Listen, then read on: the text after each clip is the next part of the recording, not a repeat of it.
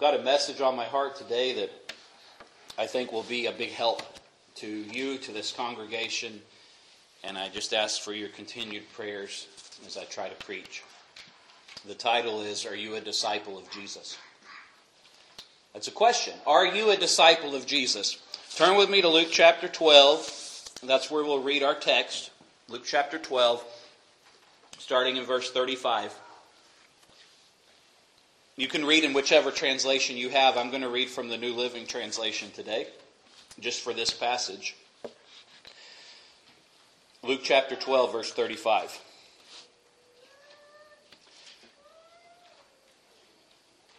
And before we go any further, I'll give maybe a little bit of a disclaimer. I want y'all to listen to this part.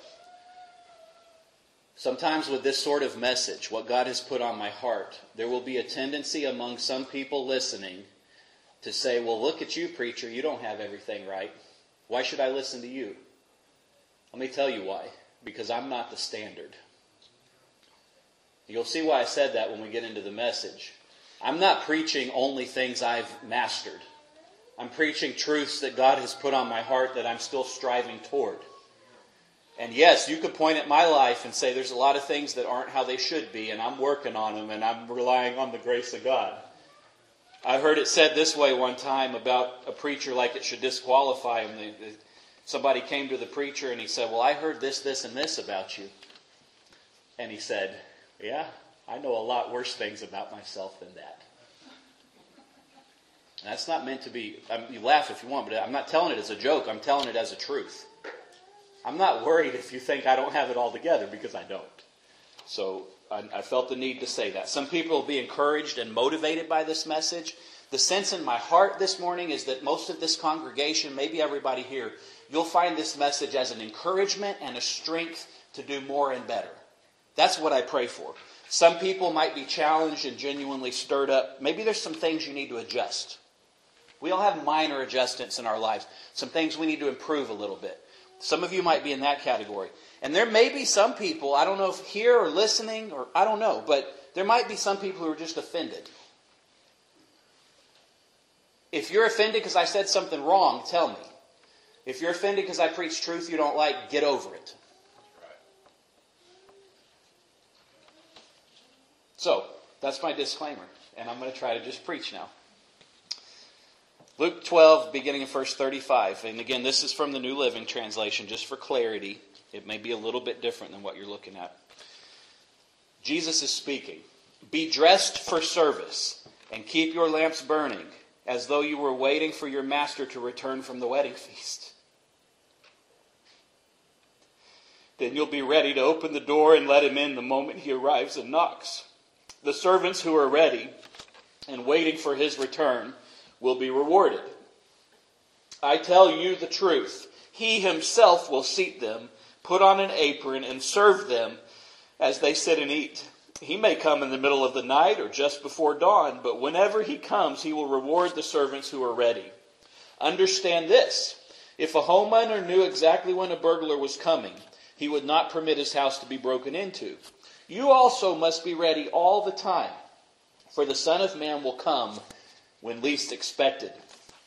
Peter asked, Lord, is that illustration or parable just for us or for everyone?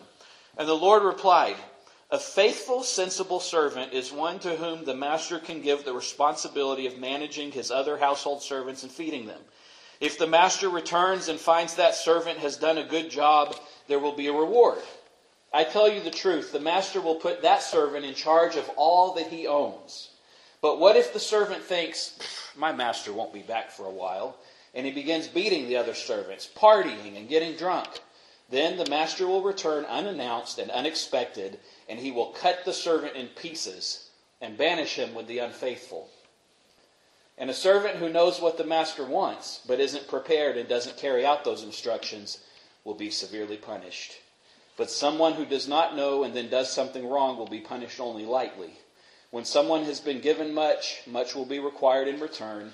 And when someone has been entrusted with much, even more will be required. The other thing I want to remind us of is Jesus himself said, students are to be like their master, or their teacher, and slaves like their master.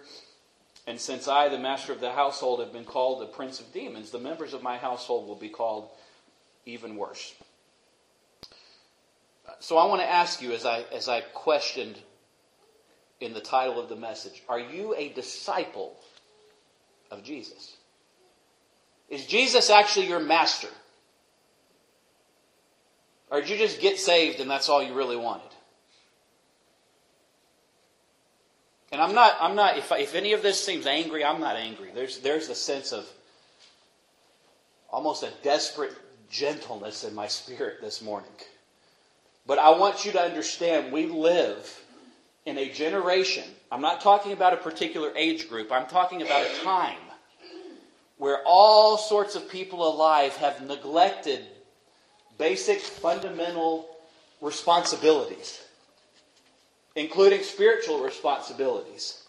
And we need to be reminded, and I'm not pointing fingers at anybody. There's people who can't be here today, like Brother Joe, and every time I talk to him, I've never seen somebody that wants to get back to church so bad.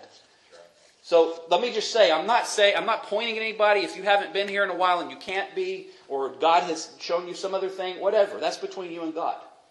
But what I'm saying is we don't need to be afraid to preach the truth just because it might make somebody uncomfortable or misunderstand. I'm not trying to be mean to anybody. But we live in a generation that's messed up. We have forgotten basic fundamental responsibilities and duties, and we're more concerned about how we feel than what we ought to do. Let me use some biblical language. Let me talk to men first. There's a scripture that says, quit yourself like men. Or in other words, grow up. Man up, men. Man up. Yeah,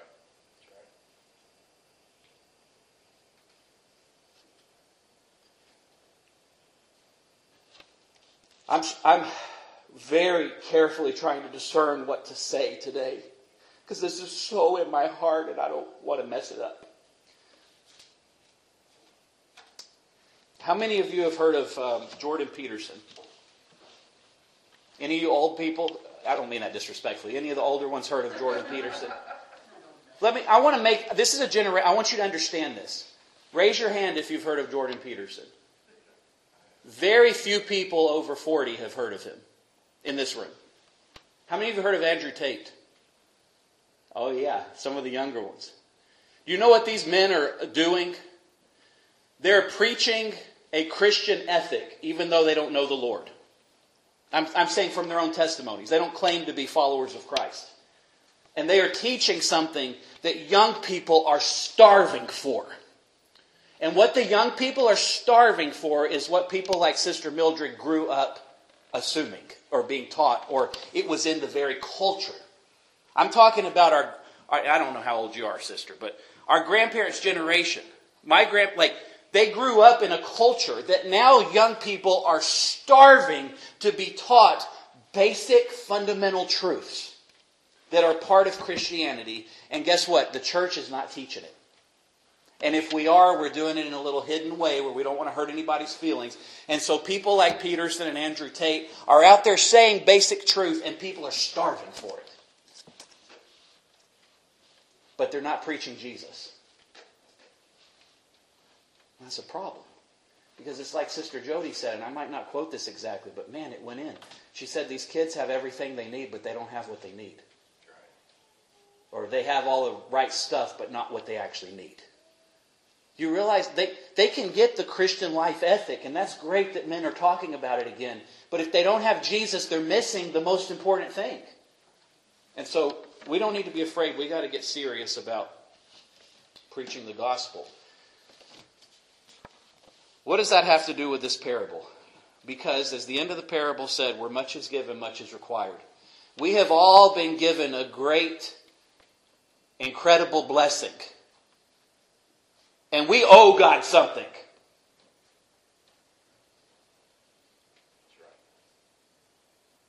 Y'all realize that? And I'm not being mean to you. I'm glad you're here today. I'm preaching to the choir, as the old saying goes. But big deal. Like, wow, you came to church one time on Sunday morning. So what? That's not a big thing we did for God. It's the smallest thing. And if we're honest, we did it more for ourselves than for Him because we feel better when we come here. I'm not trying to be mean, but this is in my heart. We owe God everything.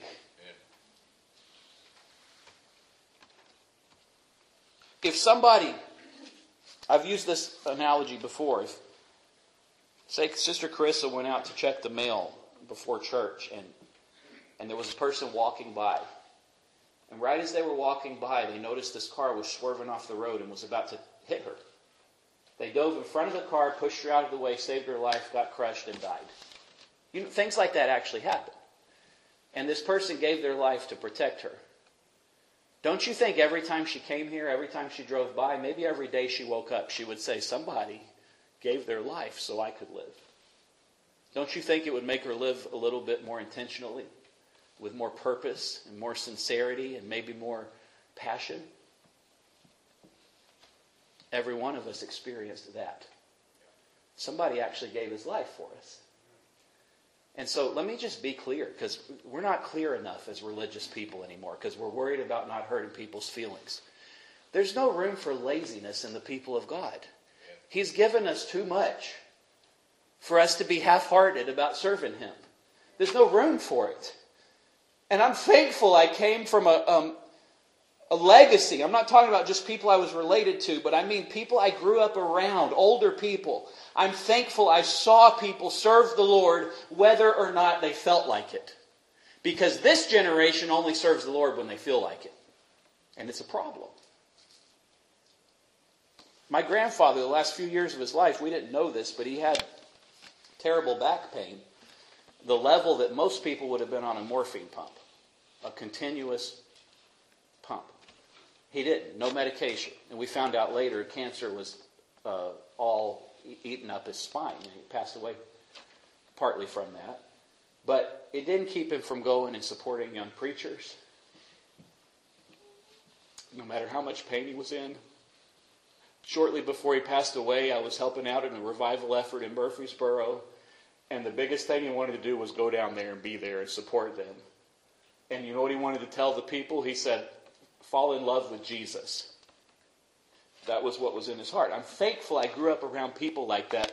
I'm thankful. I didn't know her real well because I haven't been there that long. But I'm thankful that Sister Catherine, even if she got here late every Sunday, she was here if she could be. That's right. And bless her heart, because she could barely walk. You all know. And she would come in and I'd watch her. I'm already up here preaching usually.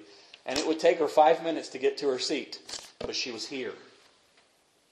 This generation, we just stay home. That's too much trouble.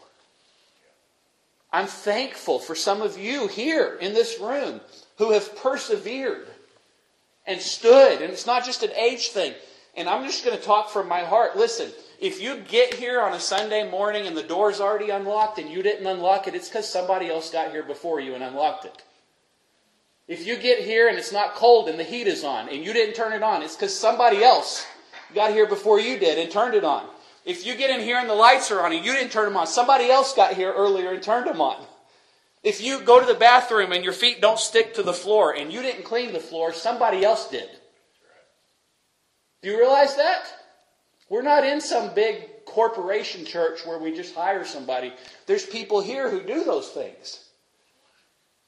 And maybe you're not physically able to do things like that, but you're physically able to pray and able to get here. Thank you. Be here. Come and support this work of the Lord. Now, this parable, this is encouraging, but it's also heavy.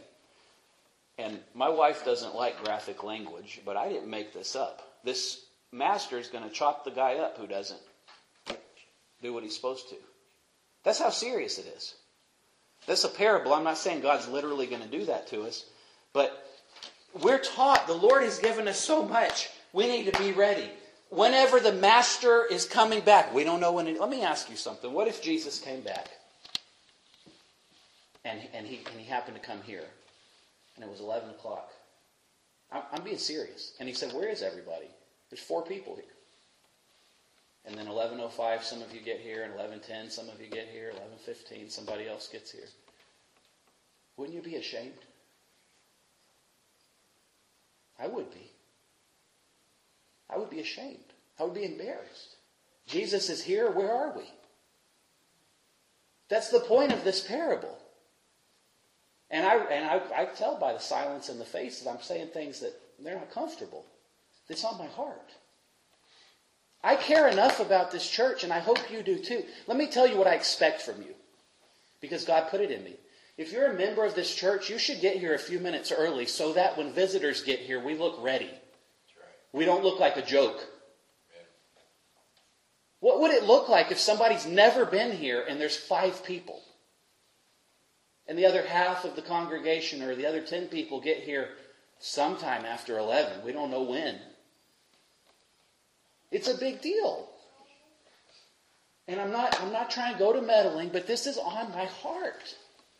We need to be here ready and willing to serve the Lord and to receive people. We're here. We're not just here to show up. We're here, whatever needs doing, to be ready. I'm thankful. I tell you what.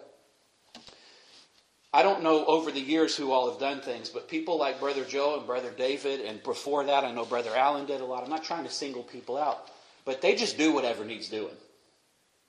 We had somebody come and look at that roof, a contractor, and said, this is dangerous.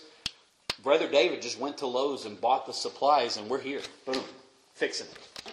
Jonathan and Daniel came. Alan would have been here if he could. That's what we need. And so I'm not criticizing. I'm saying in some ways y'all are doing it.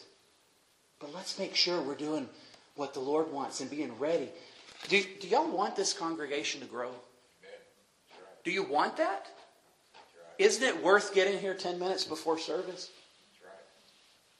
Or an hour, like Brother David and Sister Tanya? It's worth it to me. People are people, and if they come here and we don't look like we care if they're here or not, I want y'all and I want me, somebody walks in the door we've never seen before, there's genuine excitement, and we're actually here to say hello. Amen. We're prayed up. We're ready. God, what do you want us to do today? How can we serve you? To the extent that you've been doing that, keep doing it. To the extent that you need to improve on it, improve on it. God will help you. I got things I need to improve on too.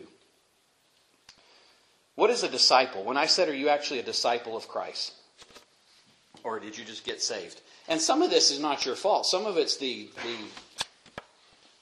incomplete gospel that has been preached among our ranks for so long. Things like, lost sinner, we're here just for you. We have a revival and we say, if just one of you would be saved, it would make this whole week worth it. I don't agree with those things because they're not scriptural. We're here for God. And people are saved as a byproduct of us glorifying Him. And not just glorifying Him when we feel emotionally inspired to, but because we've been commanded to. Are you a disciple of Christ, or did you just get saved? And I'm asking people on the internet watching, people listening to the recording later, people from other churches. This is not just are you really a disciple of Christ? What is a disciple? Notice how closely that word looks like our English word discipline. We think a lot about spiritual inspiration. And in our ranks, I'm talking about Missionary Baptists, we believe in following the Lord and people speaking from the heart. And all that is wonderful. But there is an element of discipleship that has nothing to do with emotional excitedness and spiritual inspiration. And nothing to do with how you feel. It has to do with us doing what God commanded. Say, well, I don't know if I agree with that, preacher. All right, let me show you in the Bible. 1 Corinthians 9:27, the Apostle Paul said, I keep under my body, bring it into subjection, lest by any means, when I've preached to others, I myself should be a castaway. Let me put it in language we'll actually understand what he's saying. I discipline my body like an athlete, training it to do what it should. Otherwise, I fear that after preaching to others, I myself might be disqualified. Wow. Brother Allen will appreciate this. I heard a podcast. Jocko Willemick was the guest. He's a Navy SEAL commander, if y'all don't know who he is. And he's been very successful. You look at him and you say, wow, that guy's really motivated. Wakes up early, does what he should do. Where does he get all his energy? And that's what the interviewer asked him. He said, how do you stay so motivated? And Jocko said, I don't think about motivation. Because motivation is an unreliable emotion. He said, I get up in the morning and I do what I'm supposed to do because that's part of being a man. It doesn't matter how I feel. Here's what I'm telling you, brothers, and y'all haven't heard a sermon like this in a long time. I know, because I haven't. Part of serving God is getting up and serving Him regardless of how you feel. Do y'all, any amens? Anybody believe that? Yes. It's true. And some of you model it. Some of you, I don't know what you're going through. You might not feel like being here today, but you felt like you should be. You know, there's times when I don't feel like preaching, and I do anyway. And I try to lean on the Lord, and maybe I do a poor job of it, but I don't just give up because I don't feel like it. What if your preacher, your pastor only preached when he felt like it? Let's make it deeper than that. What if God only answered our prayers when He felt emotionally motivated to? Instead of behaving consistently with His character. See, as God's people, we are called to be His disciples, which involves behaving consistently with the character of a disciple of Christ, regardless of my emotional state. And I'm talking, this is men and women both, but especially young men. Man, part of being a man is just get over it. That's the truth. It doesn't matter how you feel. I didn't feel like working over there in that building. I was sick earlier this week. And you know what I told the Lord? I told my wife and my mama, I don't have time to be sick, literally. Pray for me to be better because this has to be done. And guess what? God took care of it. Gave me strength I didn't have. Daniel was sick. He came and worked anyway. I'm not trying to single out or lift up people. This is about Jesus. We've given so much. And the Lord just wants a little bit of us back. That's scriptural too. You know, Scripture talks about a tithe. That's 10%. And God gave us a Sabbath. He demonstrated that in Himself. That's 1/7. If we dedicated our whole Sunday to the Lord, our whole Sabbath day, that's 1/7 of the week. He doesn't demand a lot from us. We think God wants all of everything. No, He understands. He understands our weakness. He understands the limitation of our bodies. You know what He wants? Our hearts. And that's where this message, this is why I'm not pointing fingers, because I can't see your hearts. Some of you might be right on. Some of you might be serving the Lord exactly like you should be. And if you are, praise His holy name. But some of you might need some improvement like me. I need some improvement, but I'm trying to serve Him. Are we serious about following Christ? Now part of this, and this is not popular today, but part of this is, are we serious about the Lord's church? Are we serious about the local congregation? Our role as a member of the ecclesia, and this is really popular among just all kinds of religious people, just our culture in general. Well, I don't need to be part of a church to serve God. I've heard people say that. It might be true sometimes. Maybe you've been through a season of your life where church wasn't necessary for that season. And I don't doubt that, because I've gone through a season of my life like that. But we need to be careful that we don't build rules out of exceptions. Jesus has ordained that the local congregation, the ecclesia, be entrusted with the gospel and carry the gospel to the world. That matters. Even if God gave you permission not to go to church for a few months or a season of time, that doesn't mean it's not important. It matters. And we don't need to try to find exceptions. Anything I preach today, if you find inside yourself a voice saying, yeah, but, you're missing the point. This is not about finding an exception, something you can get by with. This is about what is the heart of God, what is His desire for His people. And just because God might have led or allowed something for a particular season in a particular person's life doesn't mean that's the new standard everybody should follow. The standard was Jesus and everything He taught, and then what He passed down to His apostles. That's the standard. And how we worship and how the ecclesia operates is based on that. Here's the thing. We're not following just mere rules. There's not a checklist to do this, this, and this, follow the covenant or whatever the case is, and then you're good. We're striving toward the mark of the high calling of Christ Jesus. We're pressing toward... Do you realize the way the Apostle Paul said it? That I may know Him. the power of his resurrection, the fellowship of his suffering, being made conformable unto his death. He said, I want to press toward him and lay hold the way he's laid hold on me. That's beautiful to me. And to me, there's not a spirit of criticism in that. There's a spirit of encouragement that God, when he saved my soul and when he saved your soul, he grabbed a hold of you with a purpose and an intention for your life. And he hasn't let go. Even if you've buried that grip under noise, he's still holding on.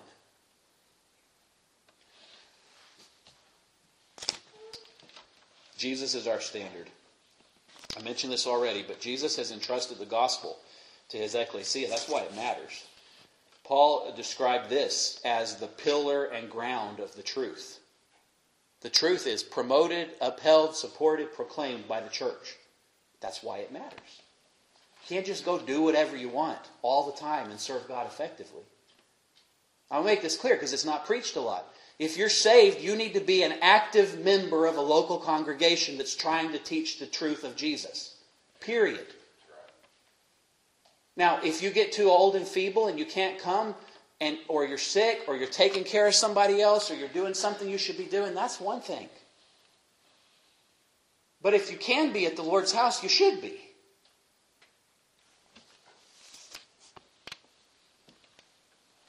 Because we can't serve the Lord as well on our own as we can as a member of an active, functional body. We're the body of Christ.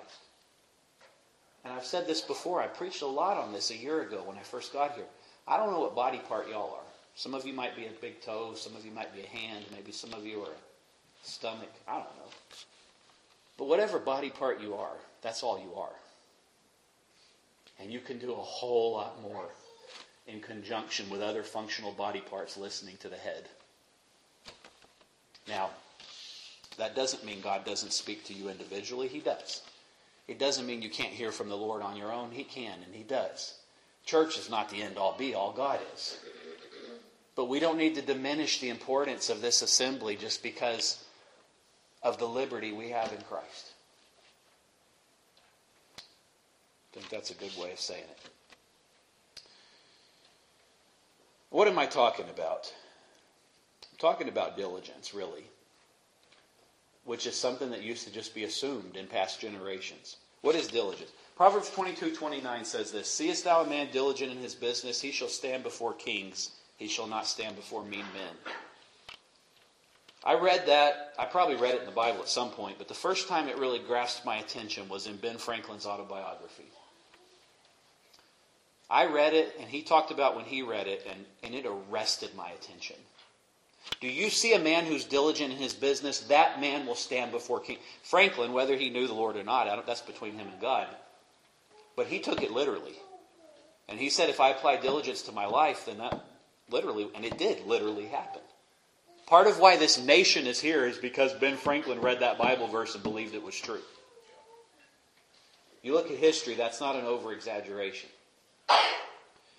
What is diligence? The Hebrew word for diligence, you look at the definition, quick, prompt, skilled, ready. Now, I've already talked about promptness, so I'm not going to spend any more time. Y'all know how I feel about that. The reason I feel about it that way is because I believe that's what God expects. I just do. I'm old-fashioned, I guess, in that way. How about quick? That means getting where you need to be without wasting any time.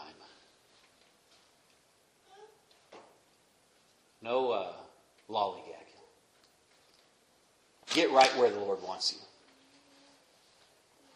So many distractions. And I'm going to preach to myself for a minute, man. My wife will tell you. And technology developers have done this on purpose. They've got this box that we call a phone. And I go over there to check the time.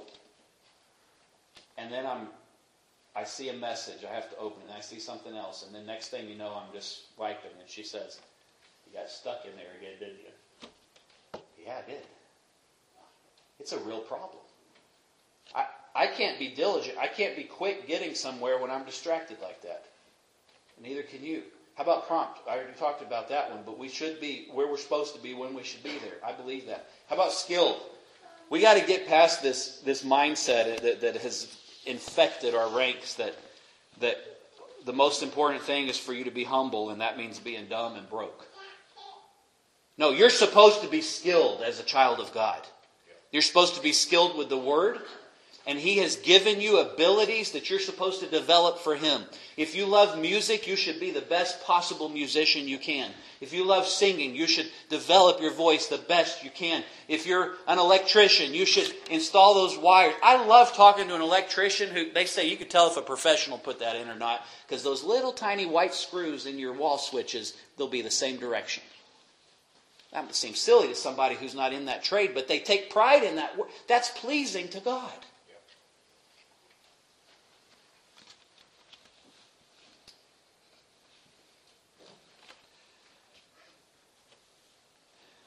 Quick, prompt, skilled, ready. Are we ready? Church? I talked about that a little bit, just on Sunday morning. But I mean in general, are we ready? We sort of pray that God will bless us. God will bless us. No. We should pray exactly what we think the Lord wants for us to have from our hearts. Brother David talked about that 2 or 3, probably 3 years ago. We came here, might have been longer because my grandfather was still alive. And he said, I'm praying your family will be led to come here. And I just, flippantly, because I didn't feel that way. If I'm honest, I didn't really want to be here. But then when God got in it and led me here, I wanted to be here. And now I'm here. I'm going to do what I can and what it takes, and whether I feel like it or not. That's part of it. But that all started, I'm not saying He caused it, but that was something God put in His heart and He wasn't afraid to pray for. What are y'all praying for this church? Are you praying for anything? Are you praying that the Lord will add? Are you praying that He'll draw in these broken children from our culture so we can teach them the truth? Not just draw in, but that He'll give us enough people to go out and reach them. I'm praying for that, but maybe not as diligently as I will from now on. We need enough people here who are able-bodied and serious and men and women to work so we can reach the community. I believe that. We can't just half-heartedly say, God, just bring them in. They're not here, they don't want to be here. No, they're not here because they don't even know we're here. Some people see that sign in this building. Some people drive right by and have no idea it's even here. That's the truth. Quick, prompt, skilled, ready. That's diligent. Ready and hasting to do the Master's will. Giving our utmost. Doing our best. Being a disciple means it's not about what you want or what you can get by with or maybe what God will tolerate, but ultimately what will please God. How much different would our lives be? Would our culture be? Would this congregation be if the sincerest desire of our heart was, Lord, this moment, this thing I'm doing, does it please you? Does it give you joy? If that was really our heart's desire, we wouldn't need any rules or regulations or church covenant. And we would have more joy and our Father would have more joy. Lord, everything I'm doing, does this make you happy? Does this give you joy? Does this please you? I can't not smile when I say that because I think about my little girl, like this, whatever I'm doing, is it making Mom and Daddy happy? It's so easy. It's simple. We make it complicated. So there's not a bunch of rules you have to follow. It's, Lord, what would please you?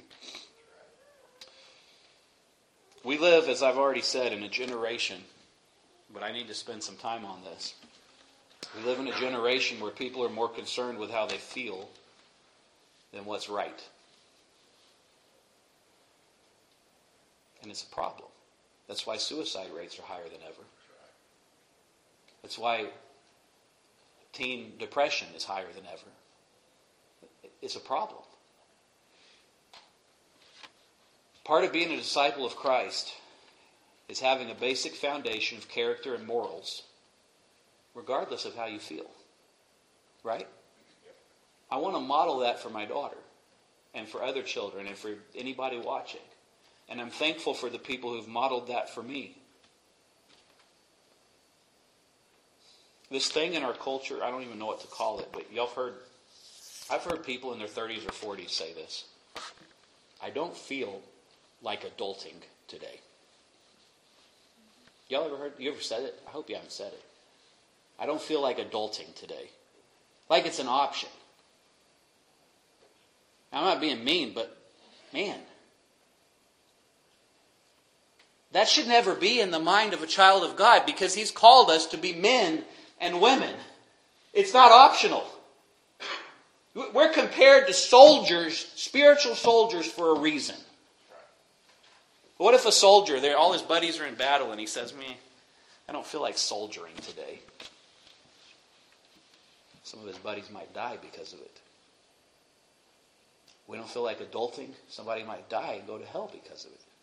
It matters. It matters.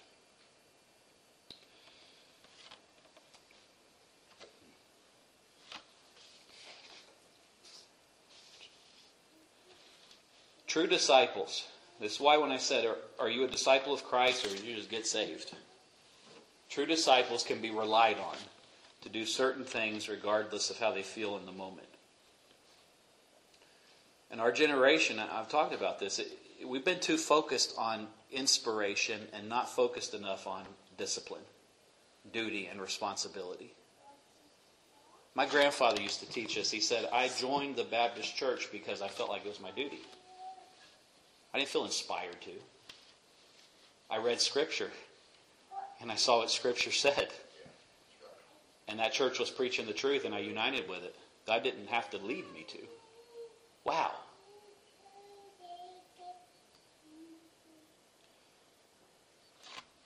We live in a generation, in a culture where we go to church when we feel like it. We pray when we feel like it. We get serious about the Lord's work, sort of, when we feel like it. And this is convicting to me. I want to do better. I'm not nearly as disciplined as I want to be. I struggle. It's hard. It's hard, especially if you have sort of a creative or entrepreneurial personality like I do. It's hard to be disciplined. But it's necessary.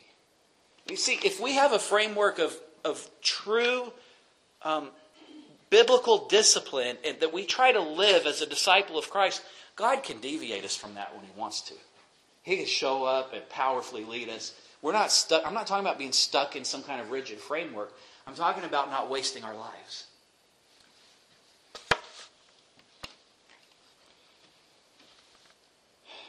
What if Jesus, I mentioned God, but what if Jesus only did what He felt like doing when He was here? Let's be serious. Nobody feels like going and dying on a cross. Say, well, Jesus was God. Yeah, He still didn't feel like going and dying on the cross. He didn't want to. We can prove that with Scripture. Jesus prayed, Father, if it be possible, let this cup pass from me. Nevertheless, not as I will, but as Thou wilt. If there's any other way, Lord, I don't want to go through this, Father. Help me. And we have that one verse, and we read past it quickly. But from what we can tell from the context of Scripture, there was hours of agonizing prayer where Jesus was sweating, as it were, Scripture says, great drops of blood coming from Him. He's saying, I don't know if I can do this in my flesh. This is too much, but I'm willing because I am your Son. That's what a disciple says. Master, whatever you want, whether I like it or not. And that is convicting to me, as it should be convicting to all of us. There's a terrible lack of discipline in our culture and the way we worship God. You can see that by the very religious terminology we use. People call it a worship service. They say worship music. As if worship is a particular style of music. Do you know worship scripturally? Y'all who've known me a while have heard me say this over and over. The biblical word for worship means prostrating yourself before God. It means your heart being on the floor before God at His feet. Master, whatever you say is what I want. That's worship. It might include music, it might include prayer, it might include your life, but that's worship. At the very beginning of Jesus' earthly ministry, when He called His disciples, He didn't go around saying, don't you want to get out of hell? Don't you want to get saved? Don't you want to avoid heaven? You know what he did? He looked at people with this power that I can only imagine, that was at once a command and an invitation. And he said, follow me. It wasn't about them. It wasn't about getting saved. He said, follow me. That is, be my disciple. And the ones who followed him left everything. Are you a disciple of Christ?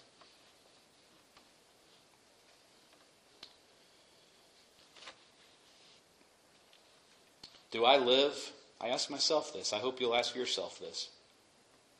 Do I live more like a disciple of Christ or more like a spoiled child?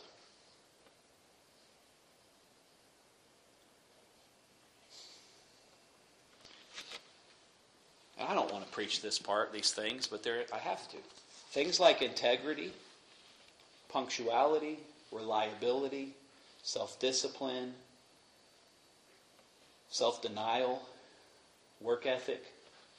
These are expected of God's people. They shouldn't be optional. And that laziness isn't a joke. Sloppiness in the Lord's work, it's not a joke. Gluttony, it's not a joke. It's a sin. If you're destroying your body through a lack of discipline, it's not just a bad idea. It's sin. And we forget sin brings death. Self-centeredness isn't a joke. Scripture, as I said, compares us to soldiers for a reason. Men, it's time to man up. Women, it's time to women up, if that's a thing. Do what you should. And don't do what I'm telling you. Figure out what God is. Now, there are things Scripture teaches. God doesn't have to lead you to do something Scripture already told you to do. There's a mindset among God's people, and this isn't a message on tithing, but I have to say it or I would be displeasing the Lord. We should give to the Lord's congregation financially. And I realize this church has a lot of widows in it, and part of the church's job is to take care of widows, which means the rest of us need to give too. More. I've heard people say, and it actually gives me chills. I can't afford to tithe. I had somebody tell me one time, if you ever feel like you can't afford to tithe, you should give more than you think you can, because that is a dangerous heart set to be in. That's true. What does it mean if you say, I can't? And I understand, it's hard to live in this culture we're in. Inflation is bad. Man, you remember eggs like a year and a half ago? I could get them at Aldi for like 67 cents. And now the cheap ones are like $4. It's hard. I understand. I'm not talking about what you should or shouldn't. I don't know the actual, we're not talking about numbers. I'm talking about your heart. If your heart says, I can't afford to tithe, what does that say about your relationship with God? It says, I only have enough to give Him my leftovers, and right now I don't even have any leftovers. When Scripture says, give the first fruits of your increase. The first, before anything else. And I know some people don't believe that applies anymore. I don't know why they think that. I believe it does. And there's other places to give, not just the congregation, but I'm talking about the attitude of your heart. God, you've given me everything I have. What a sour, spoiled attitude to say I can't afford to. He'll provide. I've seen it. I've seen it. Some of you have lived it. I want to say this to the young people too. Some of you older ones, you've already done it. And these things might not apply to you directly, these particular things. But to the young people, do you realize what a privilege it is to get to go to work to make money to support the Lord's cause? Do you realize that's a privilege? And there's things that are in my heart, and I'm sure in your hearts, that I hope the Lord will use this congregation to do. Some of it takes money. Like it's going to take money to keep the building over there fixed. It takes money to keep the lights on. It takes money. I hope we have a better video set up where we can get the gospel out to people on the internet. Do you know thousands of people listen to these sermons online and watch these videos? Y'all know because some of you watched them and that's how you got here. I wish we had the funds, and maybe we just need to do it to where there's enough, where it's a good product. That's on my heart. It's on my heart. I already said this, that we get this congregation to a place functionally and spiritually and healthy where we can fill the needs in this community around us.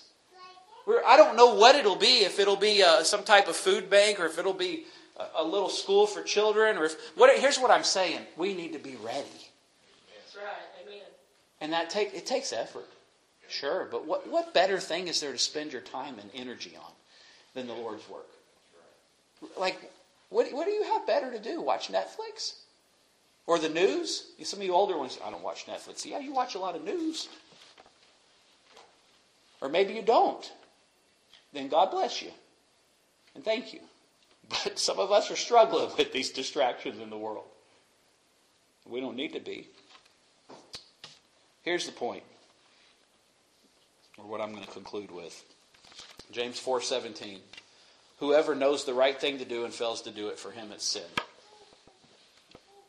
What God has put in my heart today is to preach these things so that none of us will be without excuse. So that if there was some sloppiness or unintentionality in your life that now you know, and now it's sin, and now you have to answer to God. Say, that sounds awfully harsh. I mean it. Because it's not no big deal serving the King of the universe. What a privilege to get to be being a disciple of Christ means we are the servant of the Most High. I don't want to do that half-heartedly or sloppily. I want to serve Him. I want Him to be pleased with me and with us and with this congregation. We got one life to live, and it's short. Even if you live to 80 or 90 years old, you're going to realize it was short. And did we do what matters? Did we do what pleased the Lord? That's what I pray for. I'm finished with this message. I want to say I love y'all. And I just hope it was a help. And if there is anybody who feels upset at me, talk to me. Don't let it fester. I don't think I didn't say anything that should have made you mad. But if it did, tell me. If you think I'm wrong about something, let's talk about it. I feel pretty certain that these things are what God wants us to hear. Or I wouldn't have had to preach them. But I love y'all, and God bless you, and let's have a good year.